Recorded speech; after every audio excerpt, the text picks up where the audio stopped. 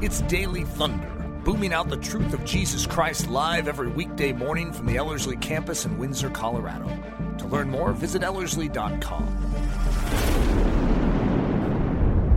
The U.S. Army's 1st Infantry Division wears a big red 1 on their uniforms. That red 1 is symbolic at so many levels. Hey, this is Eric. Before we crashed the beaches of Normandy alongside the U.S. Army's 1st Infantry Division on June 6, 1944, I wanted to mention that we still have space left in our late fall week-long training program here at Ellerslie. It starts November 7th, and it will be a power-packed week full of Jesus Christ. If you're interested in learning more, go to ellerslie.com/daily. Now let's hit Omaha Beach with the Fighting First. Let's come to understand how their nickname, the Big Red One, parallels the sacrificial crosswork of Jesus Christ 2,000 years ago. Well, guys, if you are just joining the Daily Thunder experience for the first time and you discover that Eric Ludy is on episode 68 in a series, that is obviously going to show you that you're a little behind. But one of the things that I love about this World War II series is technically each one is a standalone, or should be, even though the intrigue is supposed to sort of tantalize you to say, I'm going to need to listen to the other 67. I mean, that's what's supposed to happen, isn't it? Because it is so good. I have been so deeply moved and charged in my spiritual man in going through history. I've also, on Sundays, for those of you that are familiar in my Sunday sermon podcast, I've been going through the history of America, which I have a pause on now, but I had 14 episodes in that, and I made it up to 1620, which is a key date, the arrival of the Pilgrims at Plymouth Rock. But what a foundation this country has. There's so much history, so much richness that we have forsaken today, not even intentionally. It's just that we don't know it. We have not had it imparted to us. So it's not like we're deliberately going out of our way to say, I'm going to forget that, even though there are those that are canceling culture, they're nullifying history. A lot of us just don't know it. We were never taught what actually has gone before us. There's a great cloud of witness before us that has stood, that has represented the kingdom of heaven, and we just don't know it. And in the study of war, which is a unique thing to do because I'm not necessarily the sort of guy that really relishes the thought of picking up a gun and going off to war. That's not really the way I'm built, and yet spiritually it is. Spiritually, I am a fighter. I'm a guy who likes to take on impossible challenges and storm beaches. But physically, not so much. And so it's a very interesting thing. I'm very fascinated in war because it parallels something that I'm intimately familiar with, and that is the dogfight with the devil, and knowing that I have weapons that are stronger. Just like the British, they had better planes. I don't know if you've studied the Air Force. I have a message called Air Superiority in this series. And extremely interesting to realize, the British actually had stronger planes, better built planes, and the Luftwaffe just had more. And so as they continued to fight, they started whittling down the Luftwaffe, and to gain the whole goal was to gain air superiority. And that's sort of the same for us. We have the prince of the power of the air, the devil, and he controls all these airwaves, and a lot of what's being broadcast out there. It's what he's sponsoring, and yet we have greater strength and greater weapons to control the air. And so we just have to know how to employ them. We have to know how to tear down the enemy's strongholds.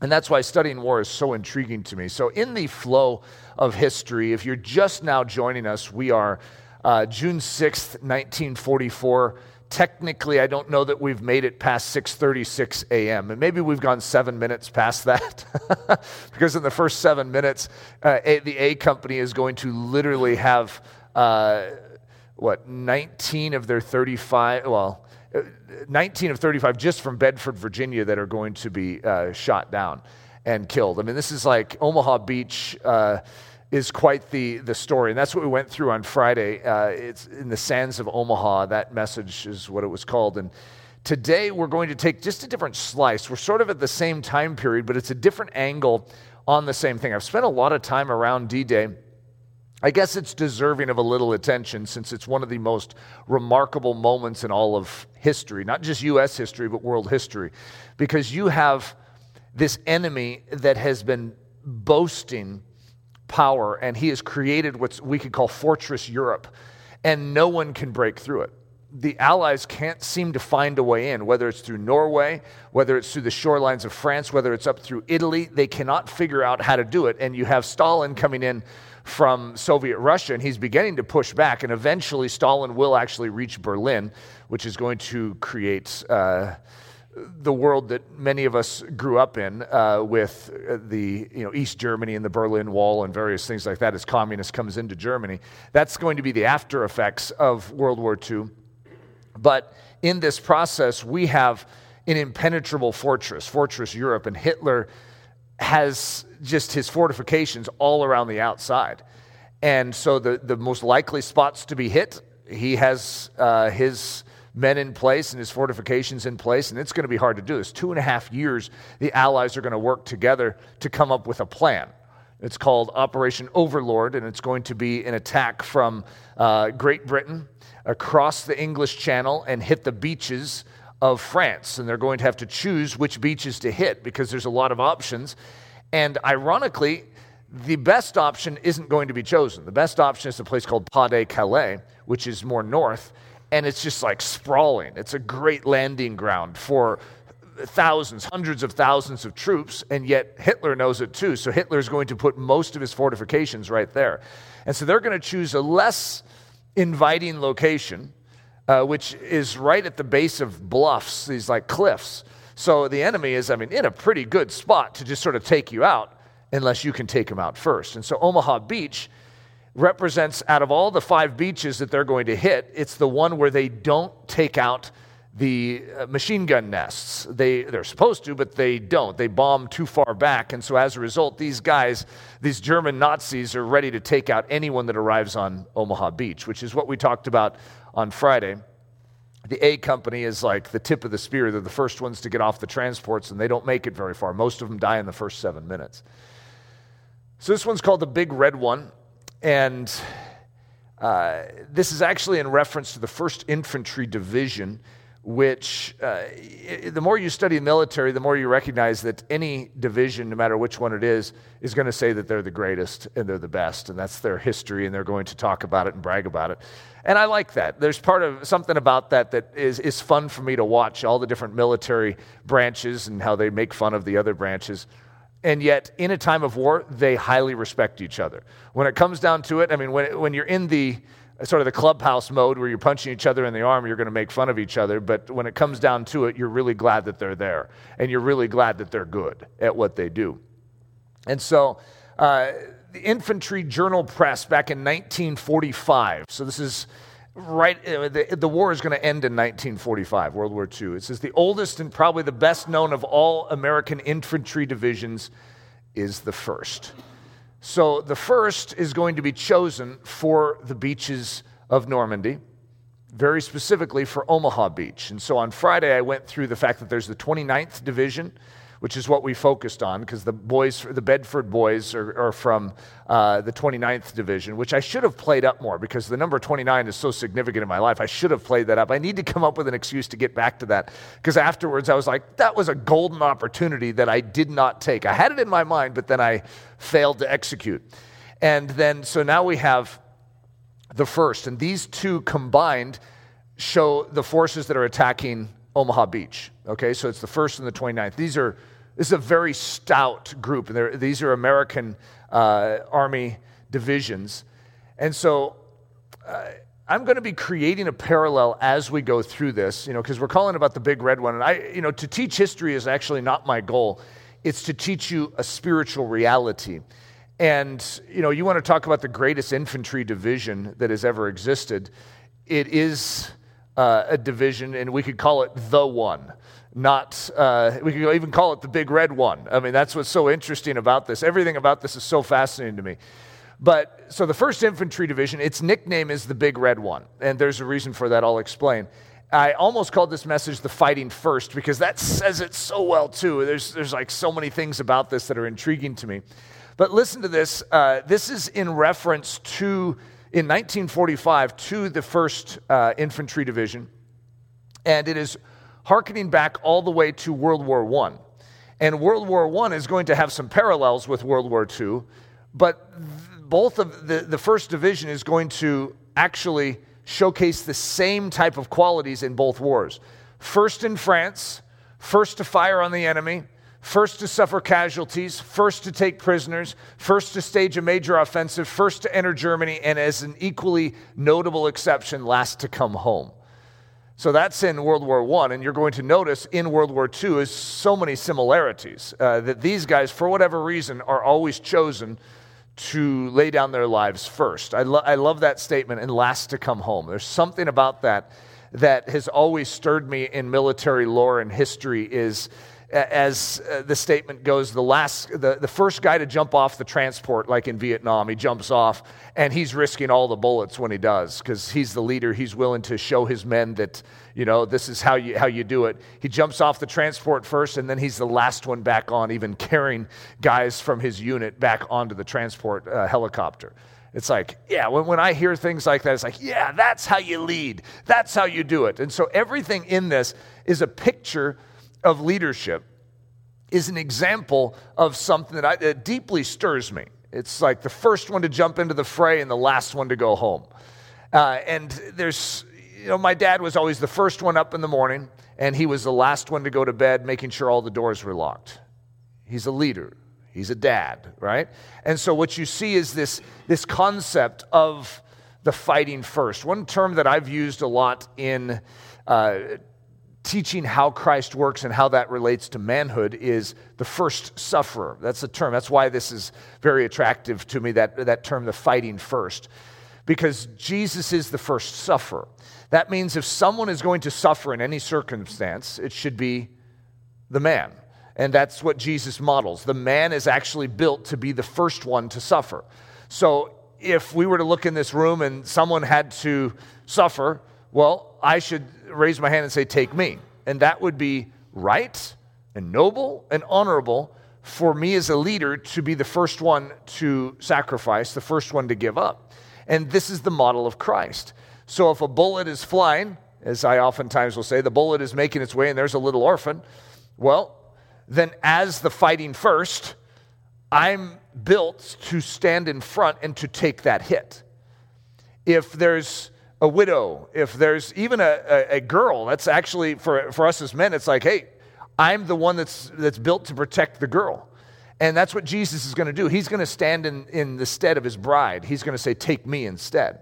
He's the fighting first. And so what we see is this incredible parallel with that the big red one, the reason that we have that term is this is the patch that they have. And so the Germans would always call them that. It's like the big red one.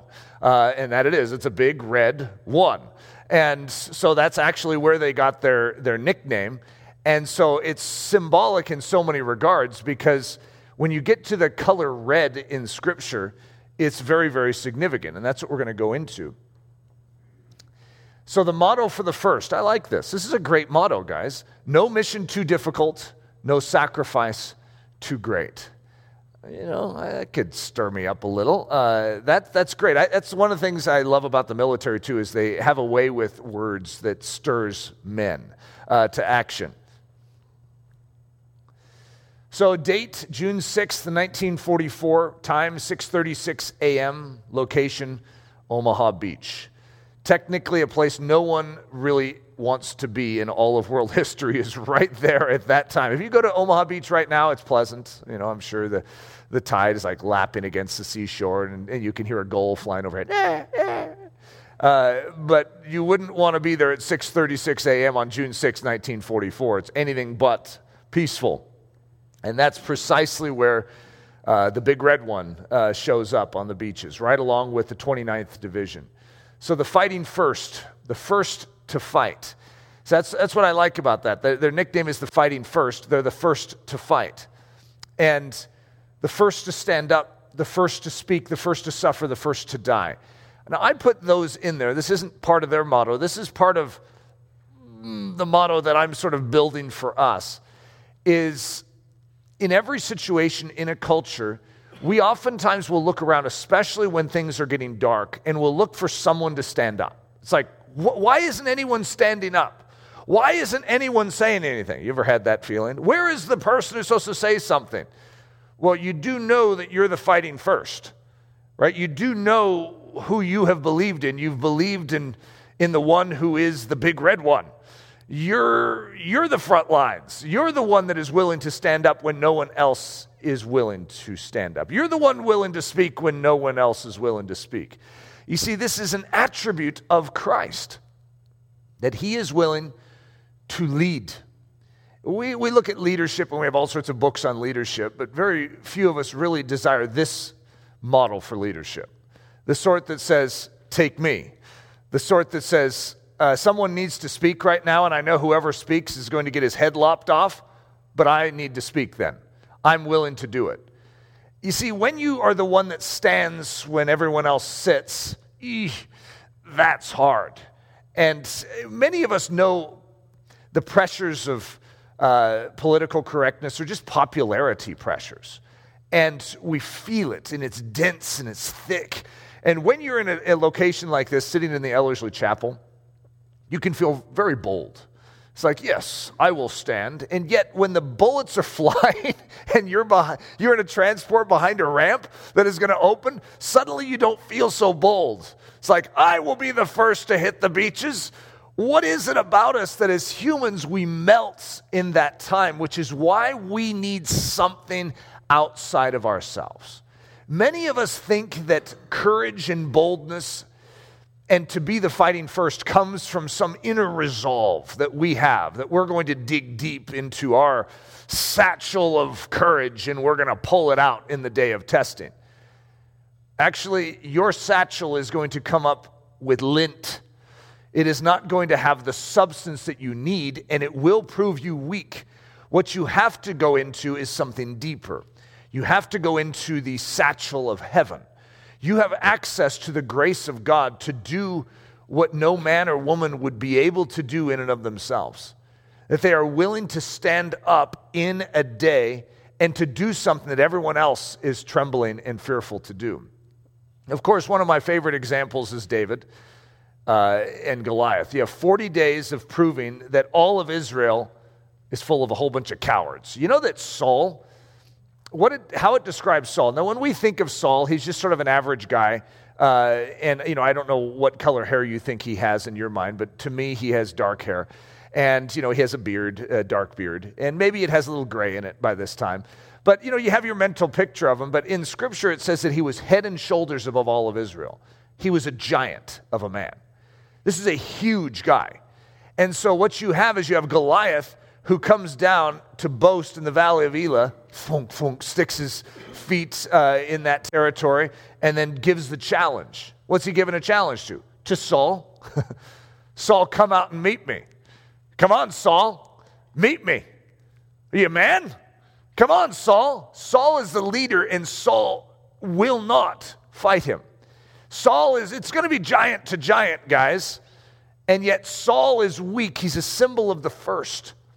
And the first, now I don't want to confuse our firsts in this message since I'm talking about the fighting first and now I'm talking about firsts and seconds. There's always twos in Scripture, and the first one is unable. That's why we need to be born again. Jesus, even though he's the fighting first, he's the big red one, is the second man. So the first is the flesh, the second is the spirit man. And so what you're going to see is Saul is going to be proven weak. And then who shows up on the 41st day? The second king of Israel, the one who can actually do it. I know it's going to sound strange with all my firsts and seconds. He's the fighting first. He's the one who is willing to be the first one to engage the enemy. He is the one who's willing to stand up first, to speak first. Is there not a cause? Let me at him. And so what we see is a model that is set in place, and we have a lineage that out of that lineage is going to come the fighting first, the big red one. So, cool picture from way back in the day. I'm not sure if this was the war game model for it, but this is the beaches of Normandy all along there, and you see all those they're actually transport vehicles. They're pictures of the divisions that are landing. And so you're going to see two divisions. They're like a dark gray with an O on them over to the left. Here, I'll circle it here. You see they have an O on it. That's Omaha. And so you have the 1st and the 29th Infantry Divisions that are landing. And so over there you have a U, a green one with a U on it. That's Utah. And then you have all the other beaches. So there's 5 beaches in total, Gold, Juno, and Sword. And so that's what's taking place, but that's at least giving you sort of a picture. This is actually going south, even though France, you think of the shoreline of France as going to be to the east, but the Normandy beaches are in this jutting out portion, and so they're going to come south right there and hit it. Isn't that a cool picture, though? I've always liked that. I'm very fascinated with maps, and I want to get in that and actually move things around. I feel like a little boy when I see that, and I want to like play a game and go, poof, poof, no, run. That's what I want to do when I see that. Omaha Beach, the harder way through. You see, Jesus is going to go a very, very difficult path. He is going to walk it for us. And what we see in this incredible story of Omaha Beach is you're going to have the fighting first that is going to do something for their country, and it's quite extraordinary. Colonel George Taylor, while commanding the 16th Infantry Regiment, 1st Infantry Division on Omaha Beach. So this is out of that division, there's multiple regiments and multiple battalions and multiple companies. And so this is the 16th Infantry Regiment, which has a whole legendary history of its own. And this guy says, 2 kinds of people are staying on this beach, the dead and those who are going to die.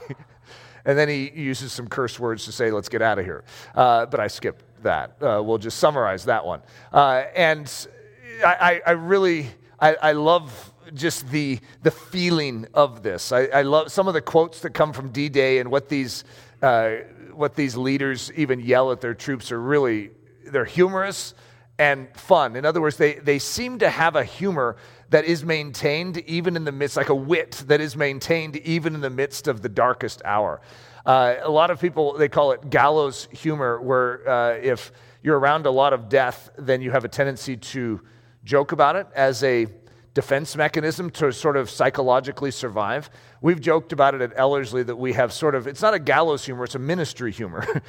When you have so much that's hitting you that you actually start joking about it. And it's very similar in war that they joke about it. You know, they're in the sand and this hand pops up and they're like, hey, that's Jack's hand. And they shake it as they walk by.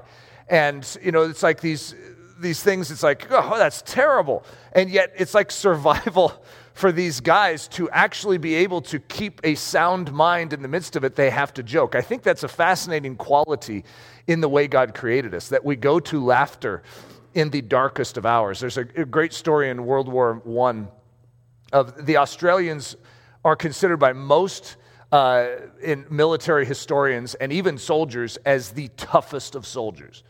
And so this group of Australian men are dropped off it was the Battle of Gallipoli, and they had been dropped off in the wrong spot. And they basically got stuck in this little lagoon, and this cliffs are surrounding it, and all the Turkish soldiers are sitting there, and they're basically like fish in a bowl.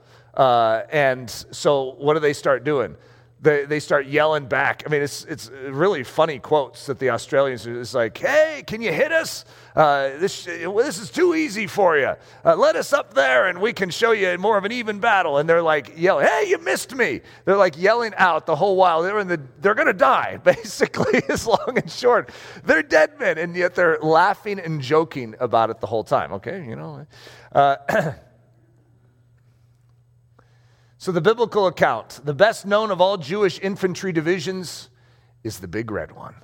Okay, now that's me summarizing all of Scripture right there in a very simple statement. So, you know, you have history of American warfare and of infantry divisions, and yes, the most famous may be the big red one or the 1st Division.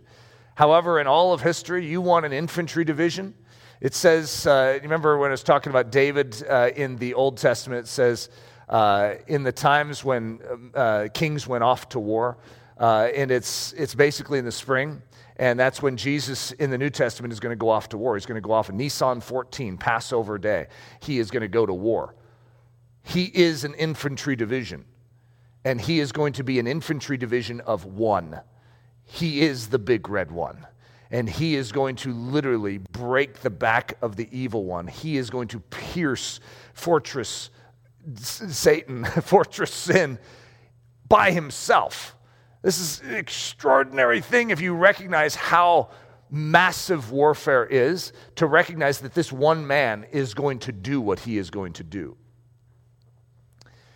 So 1 Samuel 17:42, and when the Philistine looked about and saw David, he disdained him, for he was but a youth and ruddy and of a fair countenance. Now, many of us have heard that, and we understand that, and we say, what's ruddy? That's not a term we use, and it's sort of like reddish hue, whether or not he had red hair, in the freckles, but somehow, he has this red hue to him, whether it's skin that easily burns, or whether it's red hair, or whether it's the freckles, I don't know. But somehow in his description, he's also considered, fair countenance. He was a very handsome guy. So however you interpret that, it's not a negative thing, right? But he's red. We have ourselves a red one, guys, and he's coming against Goliath.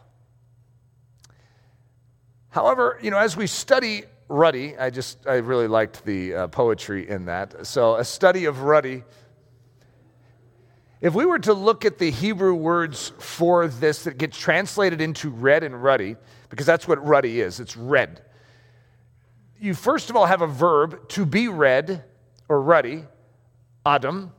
Does that sound familiar? And then we have a noun version of it, Adam, a man of the dust of the red earth. So the name Adam, as we know, is actually red one. Isn't that interesting? And so the proper masculine noun, which we know is the proper name of Adam, Adam, the first man created of the dust of the red earth. And then we have an adjective, Adom, red or ruddy, the color of dust, the color of the earth. And then we have Edom, otherwise known as Esau, red, the firstborn of the old nature, bearing the nature of the earth. Feminine noun, the Adamah, earth, ground, or land. And then the adjective, Admoneh, red or ruddy, like the color of dust, like the red of the earth. Okay, so there we just did a quick biblical study in the Hebrew of the word red. And what you're going to notice is the same thing that I would notice if I looked through it. Is this a good word or a bad word? Wait a minute. It seems to signify the first, but this is not the version of the first, the fighting first that we're looking at. This is like first condition, which is not good in Scripture. What we want is a second condition. You see, the first is of the flesh. It's of the earth. It's earthy. But the second is from heaven. So Adam is going to be the first man, the first Adam. Jesus is the last Adam, or the second man. And it's the second man that is actually, ironically, the fighting first, that is the big red one. So that's strange. I thought the first one was red. So you see how this can be a little confusing. That's because there's two reds. You see, we have a red of Adam, and we have a red of Jesus. You have a red of the flesh, the first condition of sin, and you have a red of heaven, the passion of the Christ. And so, is it a good or a bad word? Well, it depends on how it's being used. Is it being used to describe the first, or is it being used to describe the red of the second? So Genesis 2:7, and the Lord God formed man of the dust of the Adamah. So what we have is the Lord God formed Adam, or Adam, of the dust of the Adamah, and breathed into his nostrils the breath of life, and Adam became a living being. So it gives you a good, at least, understanding of where the word Adam comes from and how man got his name, doesn't it? He's the red one. And yet he's a red one that is red of this earth. He's of the earth, earthy. That's why you see Paul using that phrase in Corinthians. He's saying he's of the earth, he's earthy. But the second man, the last Adam, the last red one, is going to be of heaven. So we have these two red ones. Isn't that interesting? It's like the first red one, you might as well put a lowercase r and a lowercase o on the one, okay? Because it's like, okay, he's going to fail. And then there's a capital version. The capital red one. That's the one we're after. So Genesis 25:25, and the first came out, and this is speaking of Esau and Jacob in the womb of Rebekah. They're being born right now. And the first came out, Admoni, or red or ruddy, all over like a hairy garment, and they called his name Esau. And so we have a red one, guys. However, this is a lowercase red one. He's a firstborn, and he is going to be rejected by God. He is not going to esteem the things of heaven. And ironically, the secondborn, which is Jacob, is going to be the one that pleases God. He's going to be known as Israel in the long run. So in Genesis 25:30, I think it is, for some reason, I think it's 25:30. Someone could check me on that. And Esau said to Jacob, feed me, I pray thee, with that same Adom pottage. So he has red pottage that he has. He's very attracted to the red, right? For I am faint, therefore his name was called Edom. Does that sound a little like Adam? It is, very similar, and it means red, like Adam, bearing the nature of the firstborn. So he is going to be an Adam. He is going to be one that is going to fail. He is going to get that nickname. Oh, he's the red one. Isn't that interesting? Yeah, he's the guy that sold his birthright for a bowl of red stew, but it was red of this earth. That's which would satisfy temporarily. Isn't that interesting? That there seems to be a red that satisfies temporarily, and yet I want to talk about the big red one. The red that satisfies eternally. Think about that. You know that Jesus is going to give us a cup. He's going to set it in front of us. He says, here's a red that will satisfy you eternally. So which one do you want? The red pottage, which is I always thought that is one of the strangest words, pottage. I don't want to eat pottage. Give me oatmeal or something like that, but pottage just sounds weird to me. And so as a result, it's like you have a red pottage and you have a red cup. Which one? Are you going to choose the things of this earth to satisfy you, or are you going to choose the things of heaven?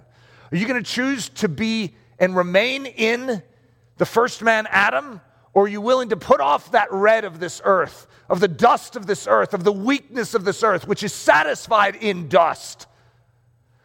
And are you willing to be satisfied by the things of heaven and to put on the big red one? So 1 Corinthians 15:44 through 49, you actually see Paul talking about this very thing. There is a natural body and there is a spiritual body. There is a natural body and there's a spiritual body. I was talking to the students here this past week about the fact that when Eric believes in Jesus, there is a new creature that is created. A new creation is another translation for it. It is a new man. And it's superimposed, like you can't see it, but it's real. And it has the same features. Just imagine me, but an invisible me that overlays this body. And it has eyes, but they're spiritual eyes. And it can now see and discern what God would see and discern.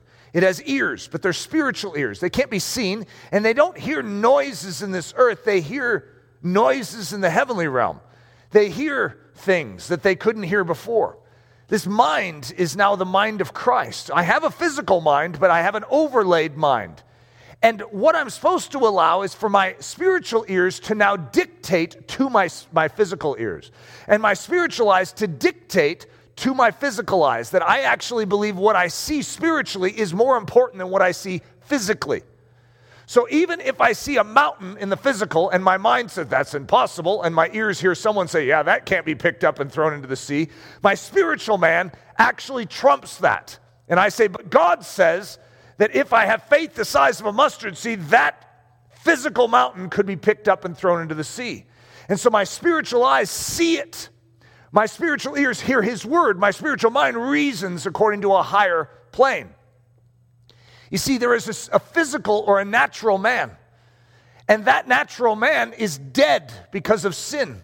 And it has no capacity to discern these other things that I'm describing. It cannot please God in this condition. But there's also a spiritual body. And so it is written, the first man, Adam, was made a living soul. The last Adam, the last red one, was made a quickening spirit. Howbeit, that was not first which is spiritual, but that which is natural, and afterward that which is spiritual. The first man is of the earth, earthy. The second man is the Lord from heaven. As is the earthy, such are they also that are earthy. And as is the heavenly, such are they also that are heavenly. And as we have borne the image of the earthy, so we shall bear the image of the heavenly. The first Adam, we'll call him the old man. That's how you oftentimes refer to it. It's like the Leave It to Beaver days. You know, you would talk about your father as your old man. You guys remember that? Eddie Haskell, my old man. That's what I grew up with, is Eddie Haskell talking about his old man. And I don't know that it's considered very respectful to call your father your old man, okay? It might be normal back in the 50s, but I don't know if it was ever respectful, especially since Eddie Haskell was doing it. If you've ever seen Leave It to Beaver, you have to agree with me. Eddie Haskell was not the most respectful character. By the way, I did get the actor for Eddie Haskell. This is just a side piece of trivia that's important for all of you to know. His name is Ken Osmond, and when I was in high school, received an autographed picture, an 8x10 glossy of Ken Osmond.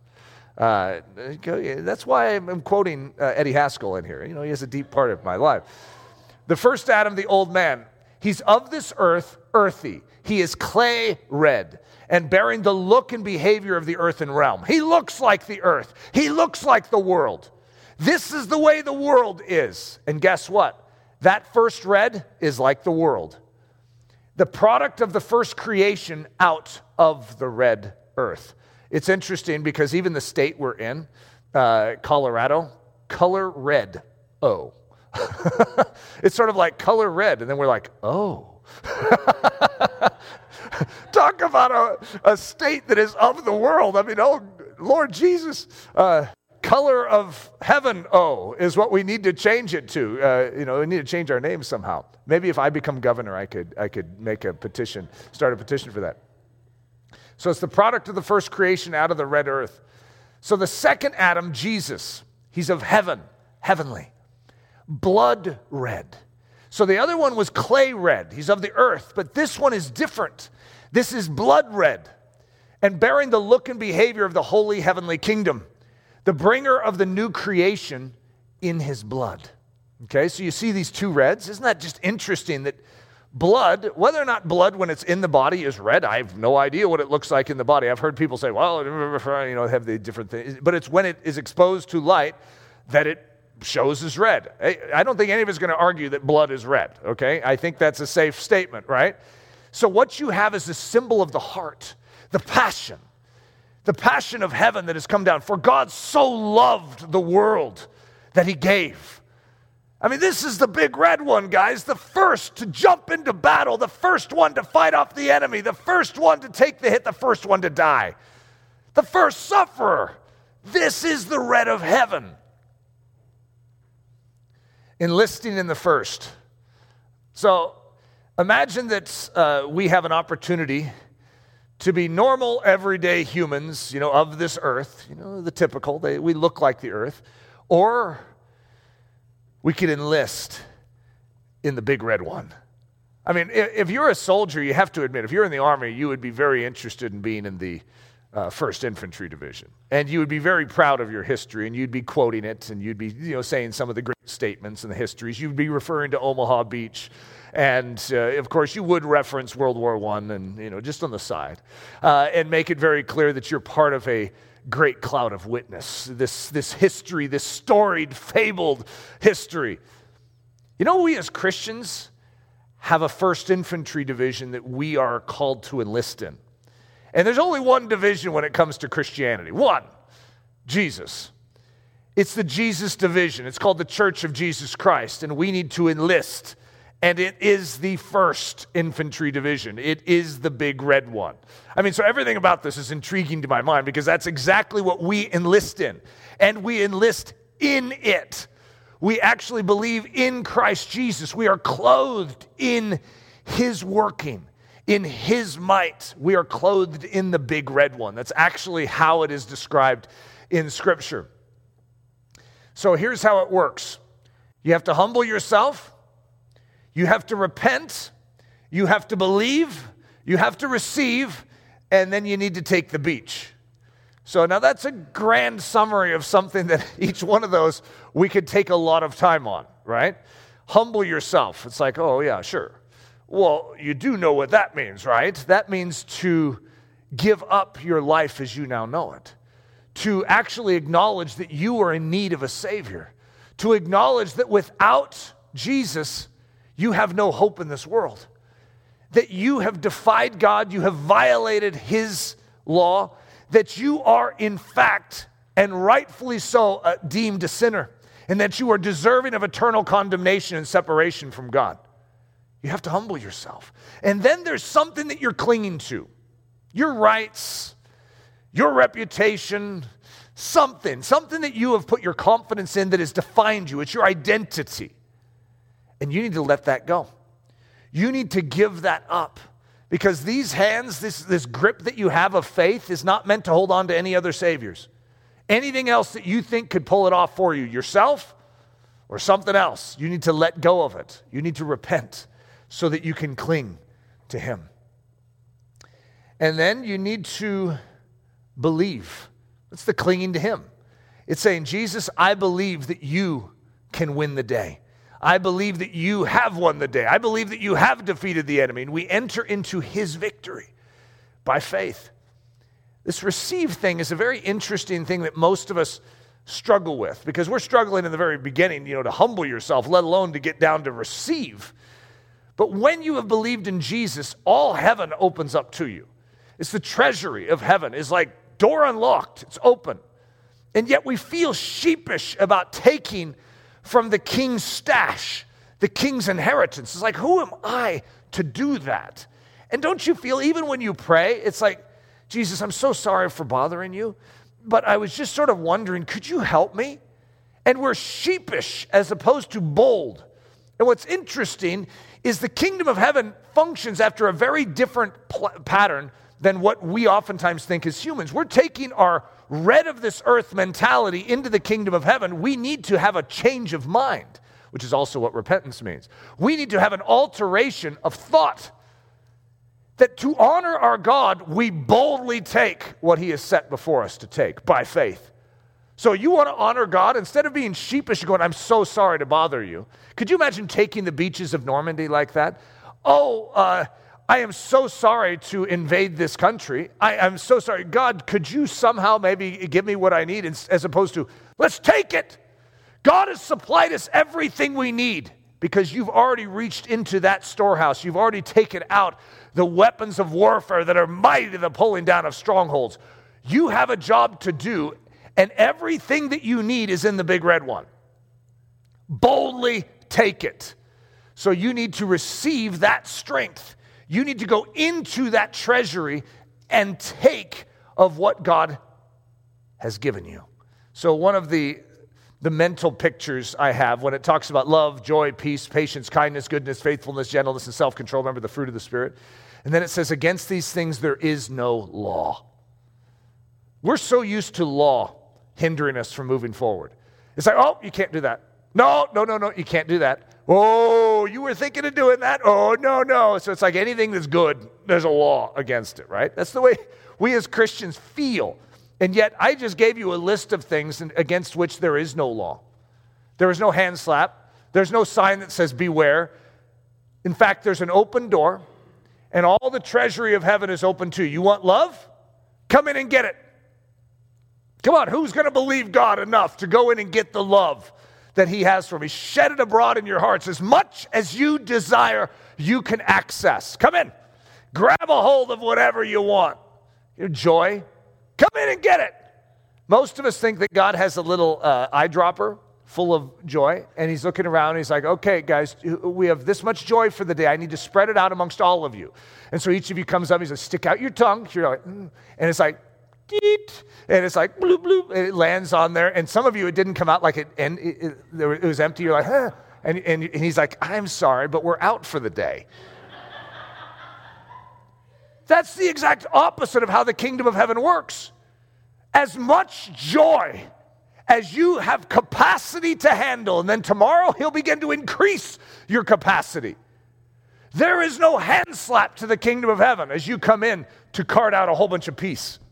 And he's like, hey, leave some for the rest of us. There is no correction in this.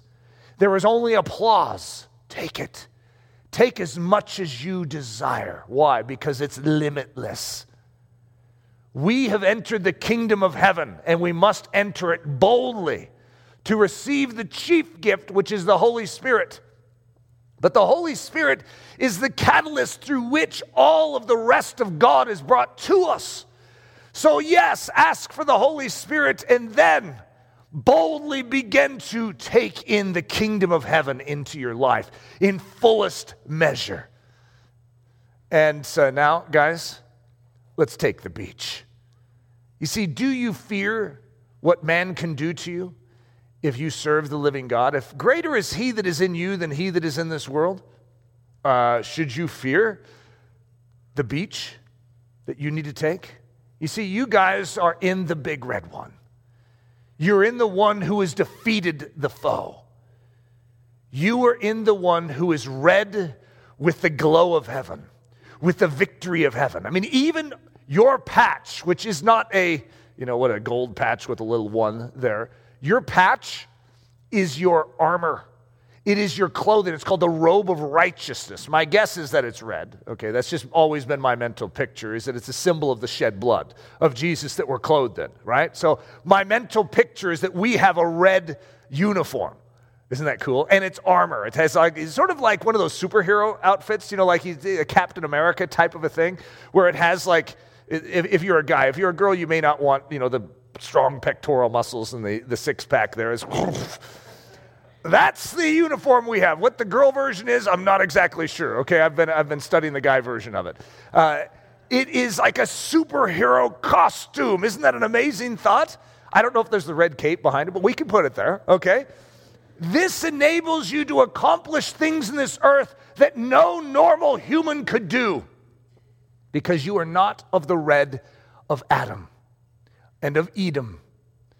You are not the red of the first, which is under the justice of God, the judgment of God, and the condemnation of God. God says, put off the old man and put on Christ.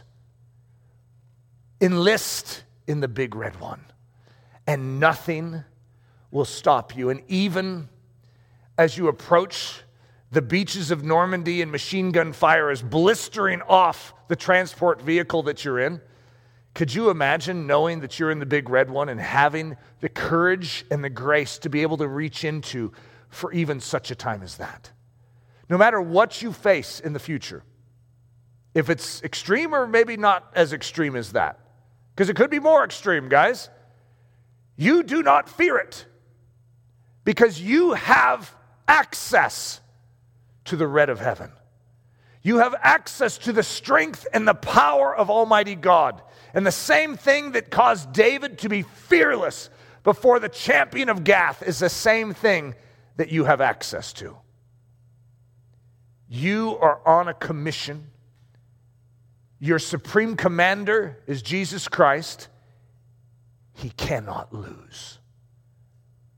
No weapon fashioned against you, no beachhead fortified against you can stop the saints of God from progressing in this world. If we wake up to the power of our division, the power of the military corps that we're in, if we wake up to the power of our supreme commander, we have something very special, and this world will be changed. Father, train our hands for war. Teach us how to battle in you. Be strong in the Lord and in the power of his might. We must know how to be strong. And it's not in our Adam strength. It's in the Lord.